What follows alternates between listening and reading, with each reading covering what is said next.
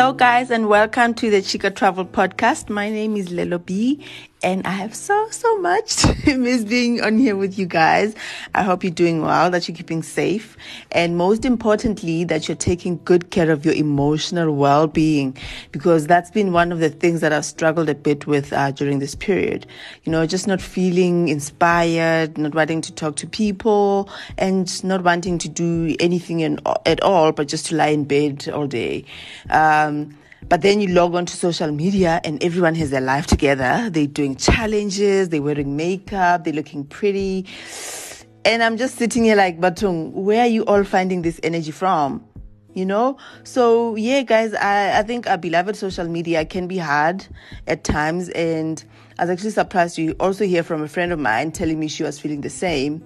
And another lady tweeted me to say that she... social media made her feel like an underachiever. So I think if you are able to, it's always, a great idea just to take a break from the socials, just tune out, and so you can listen to your feelings and be in a good space when you go back.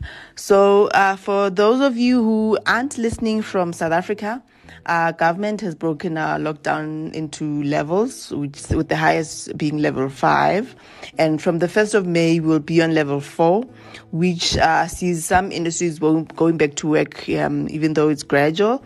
And other sectors that were previously restricted now opening up again.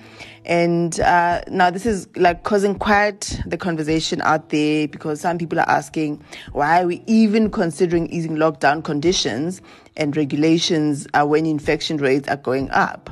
So some are arguing that our leaders are prioritizing the economy over the health of our people. It's really confusing. And I think what I can say personally is that I've been comfortable with the way, the South African government have handled this situation so far. No one has the perfect recipe, guys, or the perfect script for what's best to do in each of these countries. So they are doing the best that they can. They're getting advice and guidance from scientists and from different types of experts. So yes, though they aren't perfect, we have it better than countries such as the USA, which deems itself to be the best in most things, which of course is highly debatable. The one thing though that that seems to shock non-South Africans about our lockdown is that yes, even on level 4, we aren't allowed to buy any alcohol during this time. So we are both in lockdown and in rehab at the same time. Now I'm stressed, because I'm only left with 1 bottle of wine, so hopefully I survive it. Anyway, I would love to hear from you guys, my fellow travelers, and find out from you, how are you dealing, with the fact that it's going to take very long for us to be able to get on the road again, to travel and see the world. There's, currently a lot of devastation in the travel and tourism industry, with airlines literally parked. Hotels are suffering. They're not getting any bookings whatsoever. Now I've been seeing some have been doing, book now and then you can to stay later on. Even some airlines doing the same thing. So I've been even wondering, booking agents, what are they travel booking agents? What are they busy doing at the moment, and how is the industry going to recover? So on this week episode, I'm chatting to Ogaga Ujo, who's the managing director of ZA Logics. Ogaga has years of experience in the commercial aviation sector. So talking to him was very interesting for me, because he gave a lot of insights into what he thinks will change when the world opens up again for global travel. So please, I hope you will enjoy my conversation with him. But before that conversation, I'd like to ask you guys to please just take a few minutes, if you haven't yet, to reply to the listener survey that I've put out. I've been getting great feedback from you guys so far, both positive and negative, but it's all much appreciated. So you can find the link on the Chica Travel social media, as well as my social media. I've also added a link to the show notes, where I put a description of what the episode is about. So you should be able to just click from there. So finally, here's my conversation with Ogaga. And I'm sorry guys, when I listened, I actually realized that I'm loud or screaming. So please pardon me. This whole thing of recording virtually is new, and I will get it right, I promise. I hope you do enjoy the episode in any case, so here we go.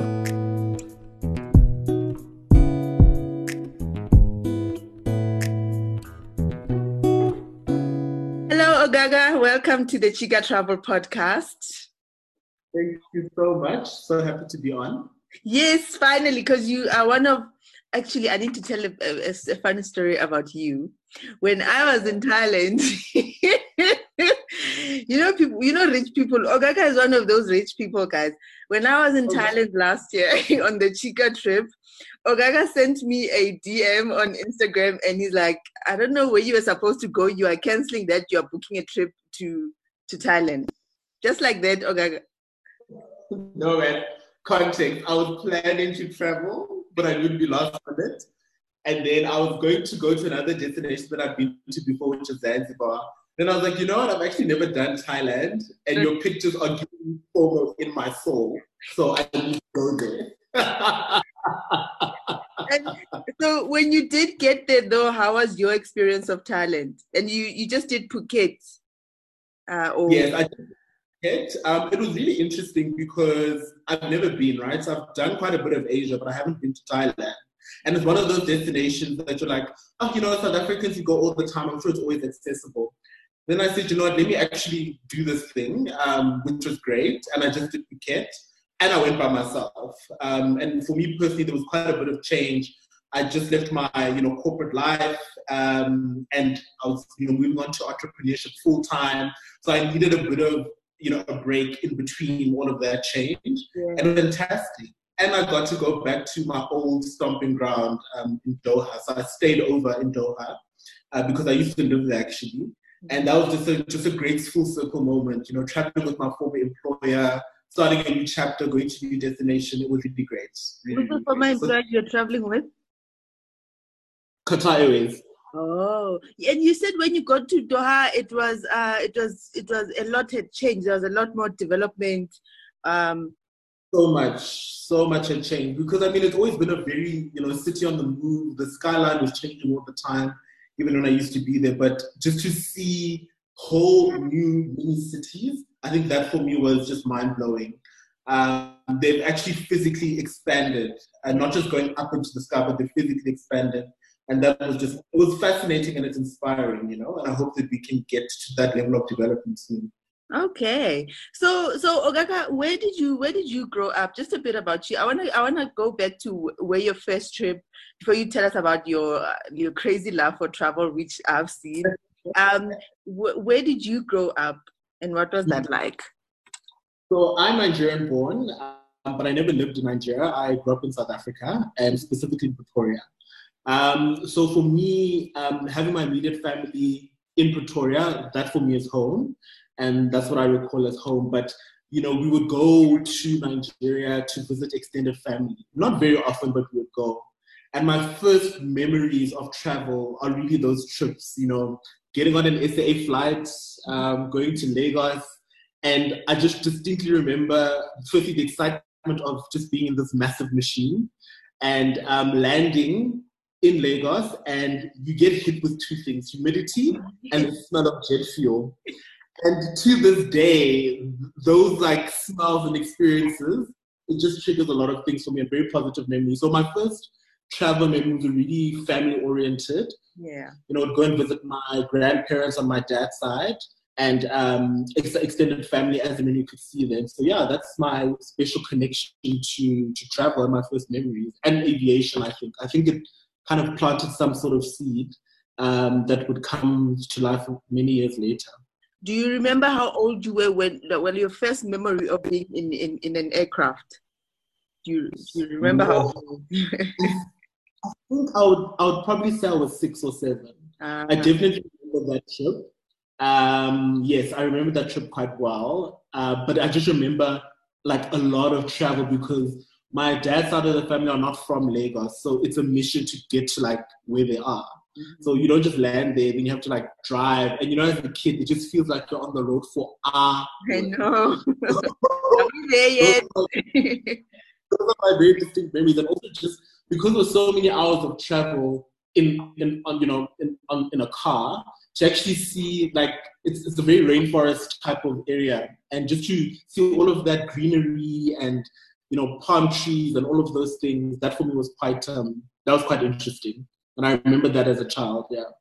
And then so then your first trip as an adult, where you're like, okay, not really, maybe as an adult, maybe you're 18, I don't know, where you're like, okay, I'm booking this holiday, I'm going wherever, whether it was with a friend or whatever.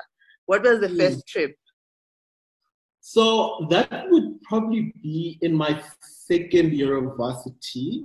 My best friend at the time was from Portugal, and she invited us me and a couple of friends to like come through. But I'd never been, on a trip by myself. I'd never been to Europe. All of these firsts. So I remember we scrapped funds together. We flew on Egypt Air because it was dirt cheap, and we went to Lisbon for I think probably like 6 weeks. What? It was really insane. And we were so lucky because we stayed with her, so, we didn't pay for accommodation. But, we hustled. It was a proper, like, hustling student trip. And I had a lot of first experiences there, which was just mind-blowing. I love culture, so I love museums, I love art galleries. I love the whole food experience. So that was great. We got to try the party scene here and there. And just to be in a completely different world, I think that for me was actually life-changing. I loved that trip. And because I was with a local, it felt a lot more, I didn't feel like a tourist. So, we would go to the local supermarkets to, buy food, and we use, the metro and taxi and I didn't really do the touristy stuff. So that for me was very authentic. It was great. Yeah, I think it's always best when you have a local to show you around, because then you really get that authentic experience. But have you gone back since? I haven't actually. I've been to Europe many, many times afterwards, mostly for work. But I haven't been to Portugal yet, and I would love to go and just see how what it's like and reestablish some connections there. But Europe, Europe is probably the region I've traveled to the most. So I think it's the region I'm obsessed with the most, but I haven't yet traveled it as much as you and Mish have traveled.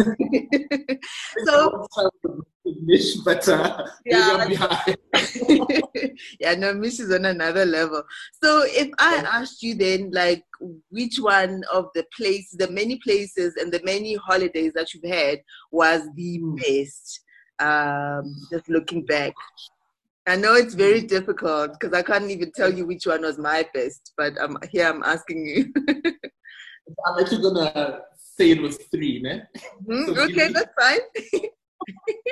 So I would say Maldives, Vietnam, and actually this year Diani in Kenya.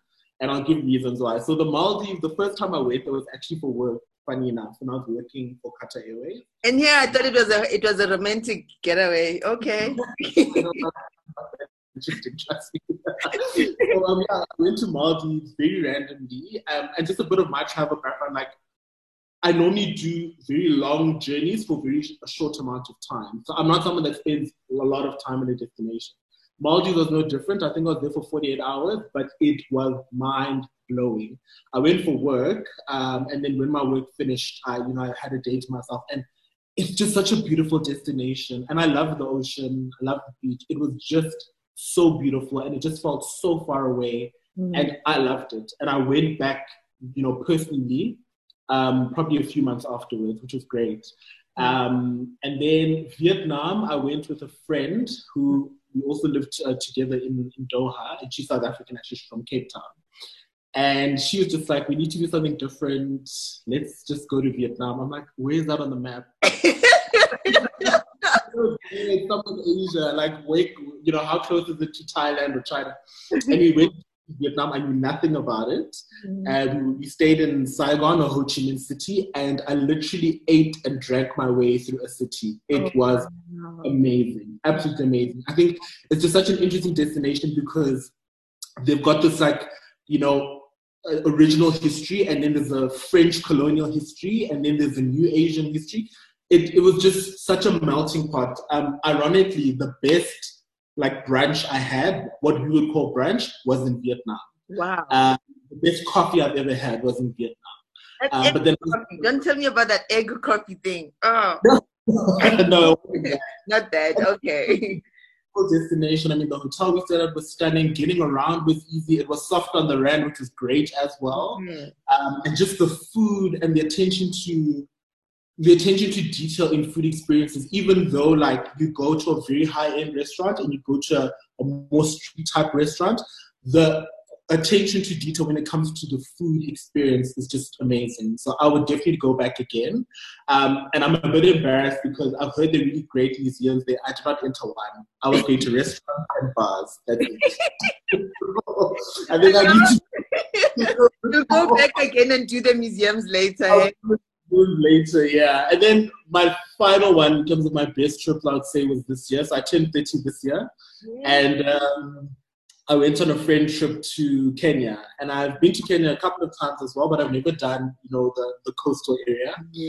So, leading up to the 30th, it's the stress. What am I going to do? It needs to be significant. And then a few weeks before, I just messaged a friend and like, guys, I've just booked my flights and I've booked my accommodation. Like, can you join? And yeah, my friends came through, which is great.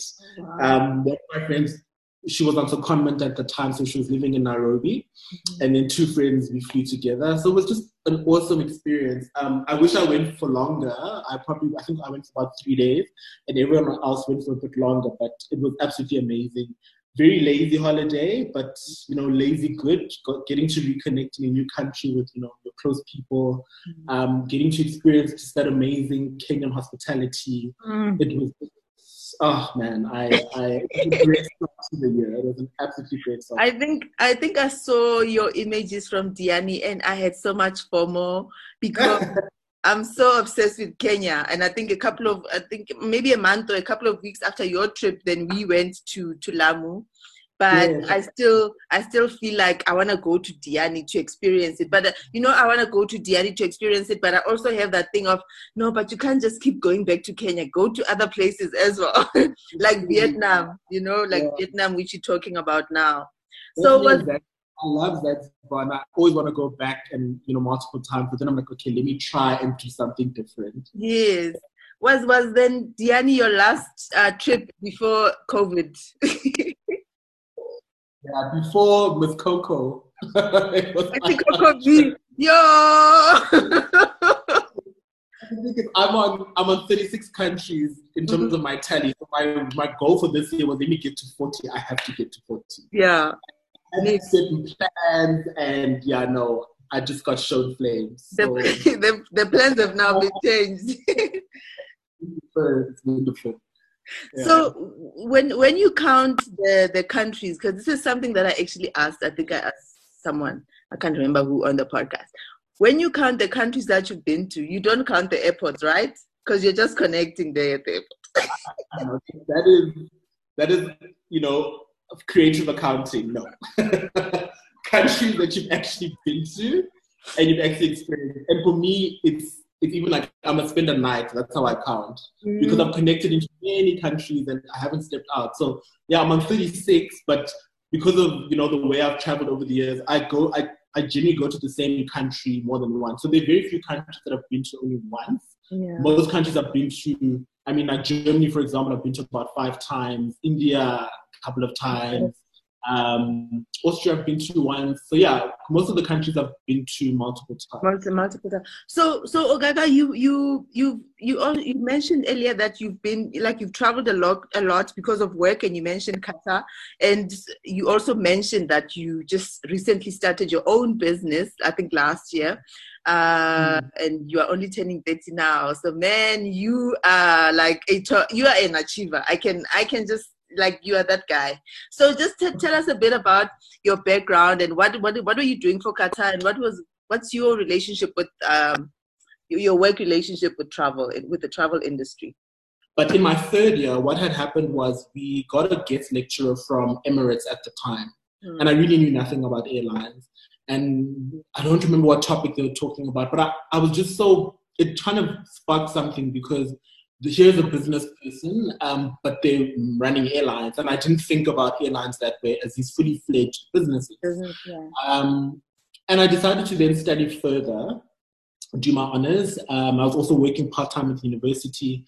And because I had done quite well in my undergrad, when you have to do your research, generally students get to choose topics, but the university at the time, the policy was that, we'll decide what the top students will do. Mm-hmm. Because basically they went out to business and said, what research problems do you need solved? And they'd, give those problems to, the top students to do their work. And that's actually how I fell into aviation. So it ended up being a research project on loyalty programs or loyalty affinity rather, between Mango and SAA from a low cost and full service carrier perspective. And that's when I just, started with my research work. And I then said, if I'm going to spend all my effort doing this, I want something out of it. So I was very, very ambitious. And as the year progressed, I became friendly with one of the executives and I said, look, I don't know anything about aviation, but I want an internship. And they said, okay, let's see how your work goes. So I really pushed, and then I used one of our presentations to really, have an interview in front of the class. Yeah. And I was very clear about what I wanted. I was like, I want to work in aviation, and this I consider an interview. So here I was pitching in front of my whole class to the practitioner. And yeah, by God's grace, it came through. I was one of the first interns. It wasn't a formal program. But what had happened was I was thrown in the deep end, and I happened to work in what we call network planning, which is really it's like the core business strategy of any airline. The heart of an airline is its network planning team. And I was thrown in there, and I just had to sink or swim. It wasn't like a formal program where you have mentors. It wasn't like that at the time. Now they're learning there, hey? Sure. And it was tough, but it was great because very quickly I was able to learn. And in the network planning team, you learn everything about how an airline runs from a commercial, finance, and strategy perspective. And it was tough, but, got through the internship, then got a contract, then it got extended, then it became permanent, and yeah, then after some time, I said to myself, and I said, look, if you want to be in aviation, maybe expand your horizon into, a market that is really, really doing exceptional stuff in the aviation space. And randomly I was like, let me just apply. I know Middle Eastern Airlines are doing well. Let me just apply for a job in this place called Qatar. Honestly, at the time, I could not point it out on the map. I will not be lying. I would be lying to you if I said I could. And from there, I forgot about my application. I got contacted and I was like, okay, let me do this thing. I got through the first assessment. Then can you come to Doha? I was like, oh okay. And then you eventually went to check where it is on the map. On the web, as part of my interview process, I was like, okay, this is really geographically. And yeah, I got flown out for an interview, stayed at a stunning hotel, and I was really mind blown. Like, wow, this is just another world. Was it a business flight? It wasn't a business class, no. Not yet. And I happened to get the job. Wow. And yeah, I think within a month, I ended up packing and moving to a country that I knew nothing about. So that was interesting because, one has to make a bold move. I was permanent at SAA. I was doing really well. I was progressing. So, most people I spoke to actually didn't support my decision because they're like, going where? For what? Why? You rise up. And I just thought that something in me said, you need to expand your horizon. And I moved. I knew no one. I knew no one there. And I think at the time, working for SAA was the thing. It's SAA, Exactly. And then I ended up leaving. And again, I think from a professional perspective, I always tell people this was the best thing I could have done for myself because I was so intimidated. Mind you, I'm coming with my South African background and, I'm confident. Then you walk into a global company where the analyst right next to you has gone to Harvard undergrad. He's got people who've worked in airlines from all over the world, all these accents. In my department, we were 26 nationalities. Oh yeah, when we went to Cannes Film Festival, I was very intimidated. And imposter syndrome it was a real thing for me. And then I realized, I said, I beat hundreds of people to get this job. There's clearly something that I have to offer. And I just really started being my authentic self and delivering my work. And that, did very well for me to a point where my vice president at the time said, look, I don't know what South Africans are drinking, but we need more of you people here. And I think at the end of that, we had about like 5 other South Africans that were working in the department. So it was a great experience for me. My function was really to work with engineers and designers in the fleet space. So I have a commercial background, but they wanted someone who was commercial to help develop the product for Qatar Airways. And if you know a little bit about Qatar Airways, they spend a lot of time on their product, 5-star product, the best aircraft, the best technology. And I was kind of that commercial and research mind to support the work that engineers and designers were doing. And that was fascinating because it was a bit of a different stream for me, but the skills that I had acquired within network planning really assisted with that. And I just got to work on great projects. I worked on the introductory of the 380 to Qatar Airways, the first 380, the first 350-900 and 1000. I worked on, the retrofitting of the 777 aircraft. I also got to work on the royal family's aircraft because at the time, there was a subsidiary that supported the royal fleet. And that was, again, just mind-blowing because you're working with these crazy budgets and these beautiful aircraft, and you have to kind of be that research mind that supports the work that's being done. So that for me was fascinating. It was my first taste into the world of innovation and product development, especially coming from a more financial background. That for me was just fascinating. And then as time progressed, I think my role felt very project specific because it was very much based on the aircraft programs. And when you delivered 3 new technology projects, new aircraft aren't coming out every year. So I was missing home a little bit. I was feeling that, what next for me, what next challenge, what can I do? And then SAA actually reached out to me and they said, hey, things are a lot better, would you like to come back and in a more senior position? And I had also registered to do my master's of business leadership through UNISA's Graduate School of Business Leadership. And I felt, okay, maybe all things are aligning for me to move back home. So I moved back home, and then I was at SAA for, I think... Now, after how many years in Doha? So just under 2 years I spent in Doha. Okay. And a very jam-packed 2 years. Then I think in 2014 I moved back to South Africa and I went into SAA and it was great. I mean, I just had such a great time. I was a lot more senior and by the time I left, I ended up heading that department, which was great because I got to deal with, the shareholder, I got to deal with other entities of government. I really got to be involved in driving and developing the strategy for SAA. And that, again, was just a fantastic experience. And I could just feel, with every role, you can just feel how your skills contribute to that role. And you can see your learnings come in where you think they would. And that was great for me. And then I think in 2017, I got approached by Comair. And, Comair and SA, they compete quite aggressively. Yes. And the CEO at the time had said, look, they don't have, although Comair's been around for so long and done, really well from a profitability perspective, they didn't have that specific division. The one that I had developed and led, ended up leading at the A. So they said, would you be keen on joining us? And I really thought about it because it was a different type of company, different culture, but I'm very impatient and my feet get itchy. So I said, let me just take this challenge and let's jump into it. And that was great because it was so strange going into an airline that's 72 years old, but certain things in other airlines, weren't there. So in many respects, I got to build something from scratch.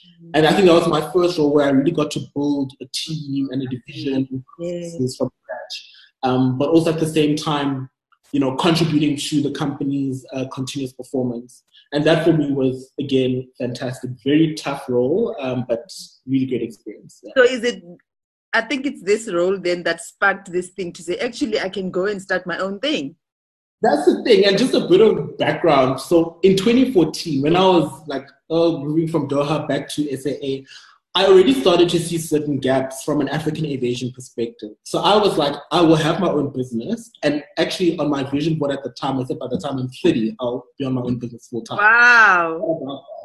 But then I actually started the business in 2014. But I wasn't spending much time on it, to be very honest. Yeah. And also the nature of work that I did, I had to be very careful on conflicts of interest. So as I progressed and became more senior, there's really, little that I could do on the side, especially because it was the same entity. So I ended up not focusing too much time on the business, but I did a lot of planning. And when I got to my role at Comair, I think I knew that I wouldn't be there for probably more than 2 years. And ironically, to the date of 2 years was my last day. And a year before I resigned, I actively said, look, I want to do this thing. And I need to start, putting money away. I need to start rethinking the business. I need to start thinking about a pipeline. And then in September, I decided to do it full time. So the business has been around, but in terms of my full-time effort, it's only been since September last year. Yeah. Okay, so tell us about what do you guys do? Yeah, and basically we're an advisory company, and we really specialize in 3 fields. It's airline management consulting on both a corporate and commercial aviation level. Then there's a tourism side, and then there's general business side. So my efforts right now are really on the first 2 pillars, being tourism consulting and airline management consulting, which are 2 very broad fields in themselves. Why the tourism piece is because the tourism industry is a very wide and complex industry, but aviation really drives a lot of it. Yeah. And what I've found over the years is that people in the broader tourism industry don't necessarily deal with people in the aviation industry because it's seen as separate. But actually, we are working towards the same goal in many respects. So I felt that there was a need to align things a lot better, especially from a government perspective, because government is creating policy to support air transport, general transport, and tourism. But you find that there's fragmentation in many countries in Africa on those 2 sectors, which are actually complementary sectors in many respects. And of course, a lot of my time is spent on the airline management consulting side because that's where my skill set is at. And really, again, linked to my slogan, and a lot of people say, but your slogan sounds like Make America Great Again, because it's making Africa work. And, I've had some interesting conversations for people to ask, like, what do you mean? I said, because African airlines are not working the way they need to work, and I need to make this work. So again, that's where my slogan comes from. But really, I was just tired of seeing airlines fail in the region, and airlines relying on bailouts, and airlines inefficient, and airlines having sketchy incidents when it comes to safety. Because we are the largest market as an African continent. We are the market that's going to drive the world together with Asia, and we need sustainable transport solutions. Yeah. And although my heart is in aviation, I'm very much about the integrated role that transport plays, because I feel that at an economic level, access and economic access for a lot of people on this continent is taken away because they cannot physically move the way they need to move. Yeah. And at a philosophical level, I think transport and aviation specifically, there's a line that one of our associations use that says, aviation is a business of freedom. And I really subscribe to that, because it gives us the freedom to interact with different cultures. It gives us the freedom to move and chart out our own careers in different countries. And it really gives us the freedom to do what we need to do. So at an economic level and a philosophical level, I believe in the power that transport provides for connecting people. And that's really where my passion lies with Logic. So we give advice, we design strategies, we do a lot of operational improvement, we do education, we do anything that deals with improving the transport and tourism infrastructure for the continent. Yeah. That's very interesting and something that we really need. And then given what you've just explained in terms of what you do, I'm very curious to hear your thoughts on South African Airways right now. I'm sure you knew this was coming. I knew it always comes. Let me just take a sip of my tea. I'm sorry. Yeah. Yeah, I think I'll also have a sip of my tea. Yeah, look, I think in all seriousness, I just recently I was quoted in Yahoo Finance and Quartz Africa on the SAA matter. And I think there's a lot of context that is missed with the SA discussion, because SA didn't get to this point overnight. Yeah. And there are a lot of factors. But I think a few things I want to say is that SAA, as it currently stands, cannot operate the way it's operating. It's just not efficient, which we all know, and that's due to a whole host of factors. And irrespective of the reasons, I don't think the country can afford for it to continue the way it is. With that said, there is a significant amount of value within SAA and its subsidiaries, which people forget. There's SAA Airline, SAA Technical, which is the leading maintenance and repair organization in Africa, Mango, and a host of companies such as Airchefs. And I think the business does need to be restructured, and I support the current process that is happening with the business rescue practitioners, and I just hope that they are given the chance to do the work that they need to do, because the point of business rescue and an inherent part of business rescue is that there is a reasonable prospect for the entity to be saved, even though it has to be restructured. And that I support. Value remains there, but not in its current format. I just hope, and I think we need to hold to account, actually, all of the various players that are involved in the SA work, because airlines should not be run by political interference. They need to be commercial businesses, because airlines in general have very low margins of profitability. The global industry standard is anywhere from 4 to 6%. What? That's for even some of the best airlines in the world. That is a global average for profitability. So it's really important that airlines are given the mandate and the distance to run their business the way they need to run their business. Sure, but now, Ogaga, so there's that point that you just mentioned about the profitability, and then now there's this COVID that has now that has put a stop on all forms of air travel. So, what do you think? What are they thinking? What are they talking about right now? What's the air travel industry talking about? What are they? I don't know. We are just people who travel, who go from one point to the other. For them, it's how they make money.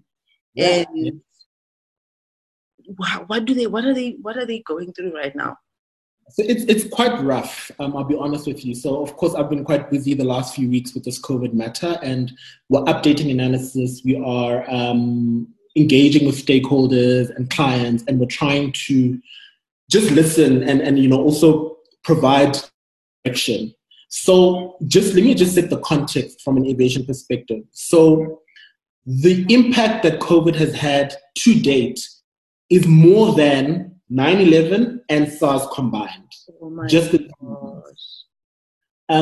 There is an expectation that the global aviation industry is going to lose $314 billion in revenue just for these few months. And that is 55% less than the full revenue that all airlines made for 1 year. Oh my gosh. Another interesting fact, as of 16th of April, there are 17,000 aircraft that are parked across 900 airports. And that represents about 65% of all of the aircraft in the world. And if you're looking at jobs in Africa, 3.1 million jobs are at risk. 6 billion revenue loss is expected amongst African airlines. And from a passenger demand perspective, 14 million passengers just in South Africa are expected less for the year. So South Africa actually has the highest projected negative impact due to COVID from an air transport and tourism perspective because of the size of our market. So the numbers are actually astronomical, and they're changing week on week. But with that said, I still think there's hope, because as the aviation industry, we're so used to dealing with external shocks. 9/11 changed how people have to travel. It changed a lot of safety and security requirements. It changed some physical elements of aircraft design. But I think what we are getting used to now is the biosafety element, because, for example, Ebola didn't impact us in South Africa. It impacted other countries. And the thing about COVID is that it's impacting everyone. It's just the difference is to which extent are you impacted. So I think that it's going to change fundamentally how, as airline businesses, we offer our services and products, and it's also going to change passenger expectations.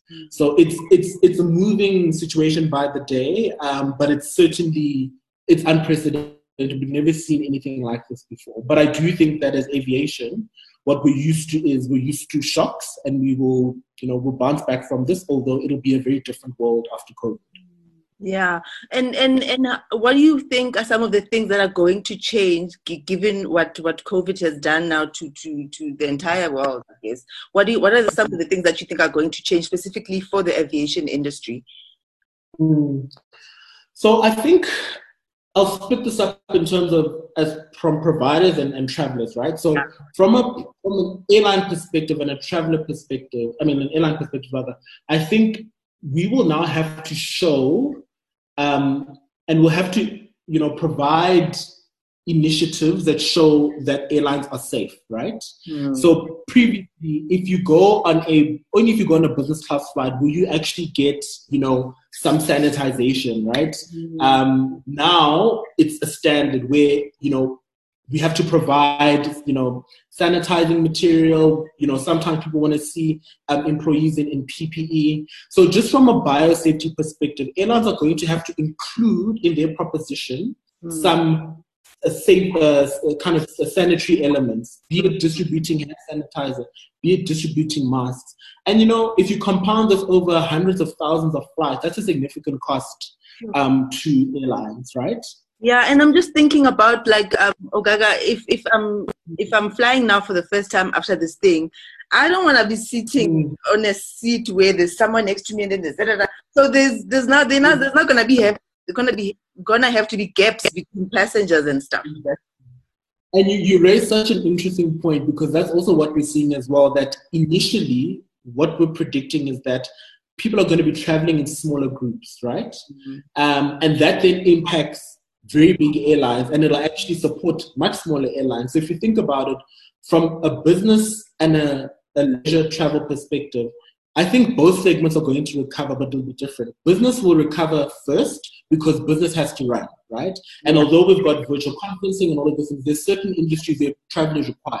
So business will bounce back, and I think it'll be the first wave of travel that we see, but it'll be different because it'll be only really essential traveling that's happening.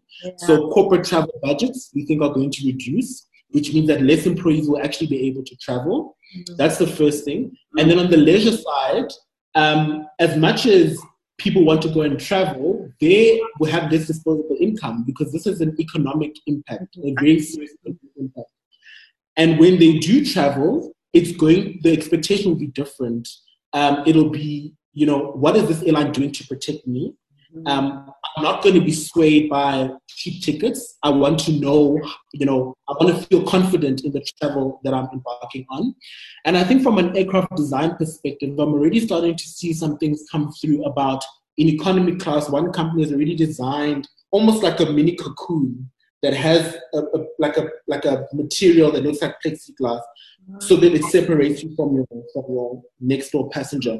And if that becomes expectation, what does that mean from a product perspective? Because you get that only in business and first class.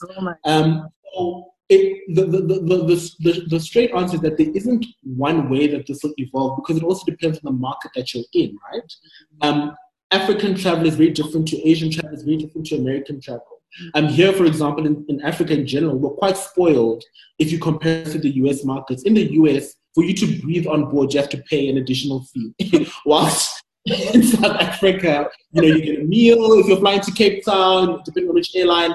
So the customer proposition is very different to different markets. But I think overall, we will need to understand our markets a lot better. So that's why at ZaRadiologics, we've been putting it out there that data is becoming so important. You need to know who your customer is, what their preferences are, and how you can walk along with them in this post-COVID world, because the expectations are going to be changing. And it's up to us as airlines to now respond to that. But I think a very important element, as I close off this point, is that until there is a vaccine that is available and easily distributable to the masses, it is going to impact travel. Because people will want to stay away and not put themselves in risky environments if they are not immunized against COVID-19. So as an external factor, that's a very big one for us. So we are actually, the aviation industry is talking to, World Health Organization and CDC to understand what is happening from a vaccination perspective, because that is a big impact. If, for example, that's readily available, then things will move back a lot quicker. Emirates has been quite progressive in that they're the first airline to do rapid tests on board and prior you get onto your journey. And what you'll find, I think, is more integration across industry. So Emirates, being the massive airline that they have, it works in their favor to invest in a company maybe that's providing these kits or doing research in this area, because if they can get certain products to market a lot quicker, that'll help them in how they transport passengers and building travel confidence. So it's all about the confidence with travelers, and I think that's what airlines are going to have to respond to. Sure, that is so true, and you are right. It's not just going to be about cheap flights, but it's besides the fact that can you as an airline keep me safe throughout the trip.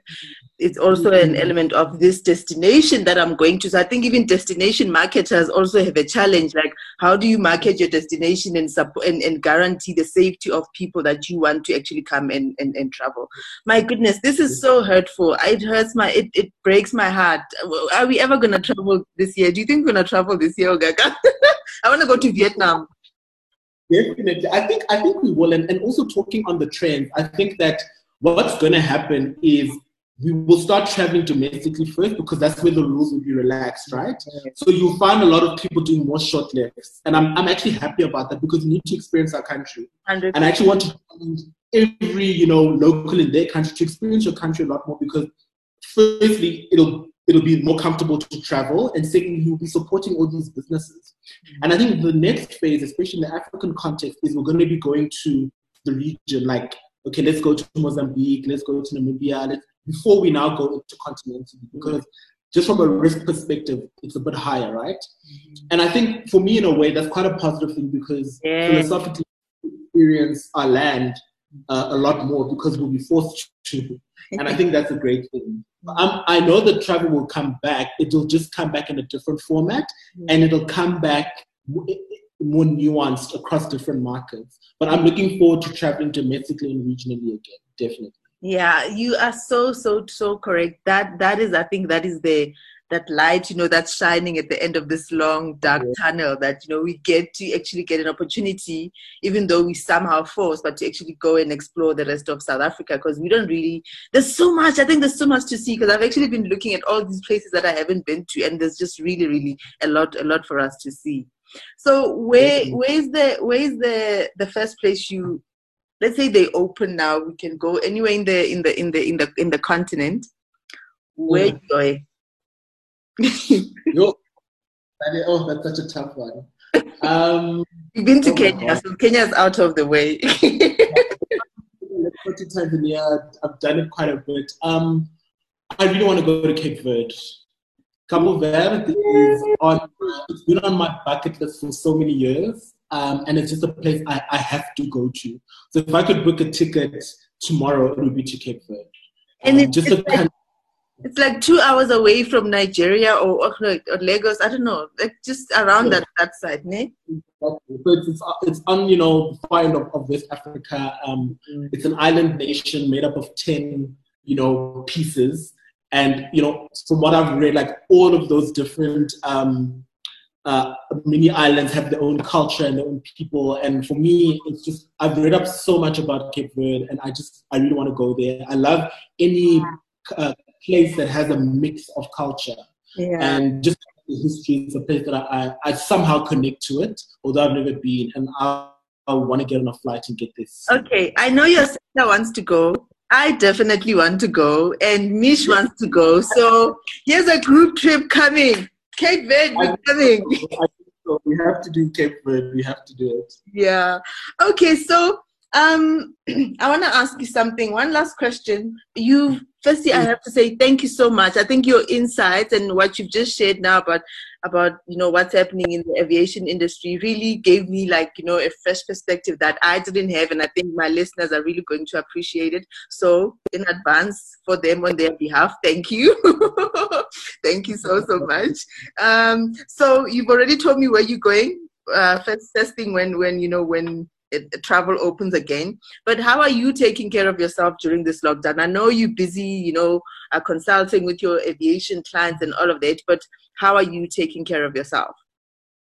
Yeah, that's a good question. You question. are alone like me. Yeah, no, so I'm alone, and also I do battle with asthma. So for me, the COVID thing has been it's been scary. I won't lie, because when you realize, goodness, I am maybe more at risk than other people.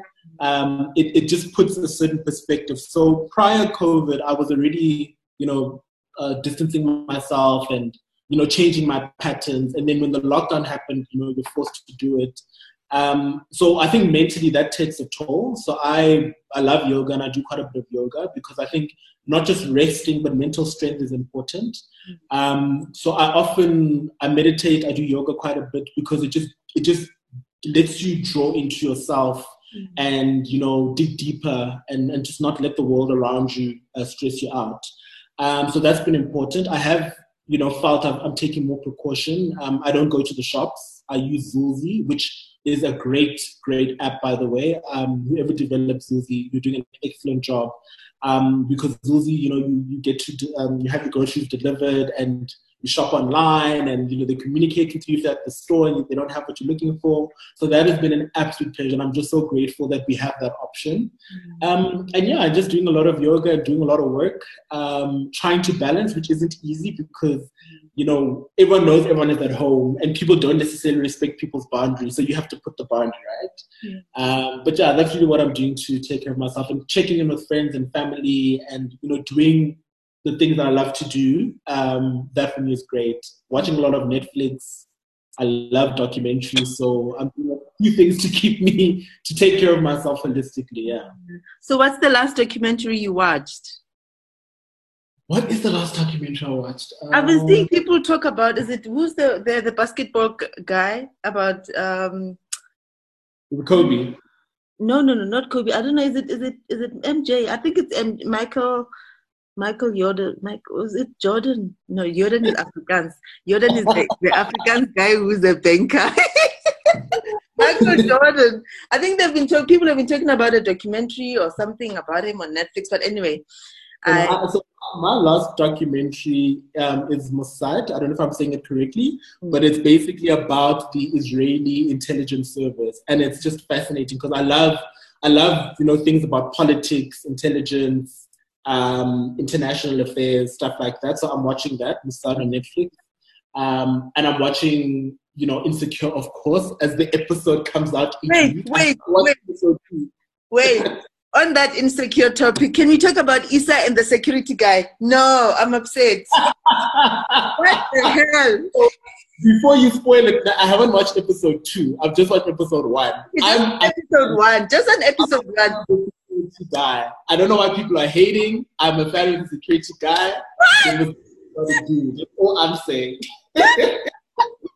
Anyway, so yeah, look for. I think when you watch episode 2, you will see why I'm asking about the security guy. But anyway, so thank you so much, Ogaga. This has been so awesome. I really appreciate your time, and thank you so much for all the the nuggets that you've dropped here. Very informative. Thank you so much. I really appreciate your time, and thanks for having me on your show. Okay, Ogaga. Bye.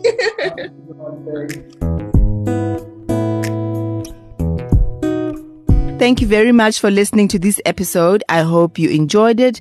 We will catch up again next week. But in the meantime, if you listen on Apple, please leave a review and comment. It helps other people find the podcast as well if you do that. So I appreciate that very much.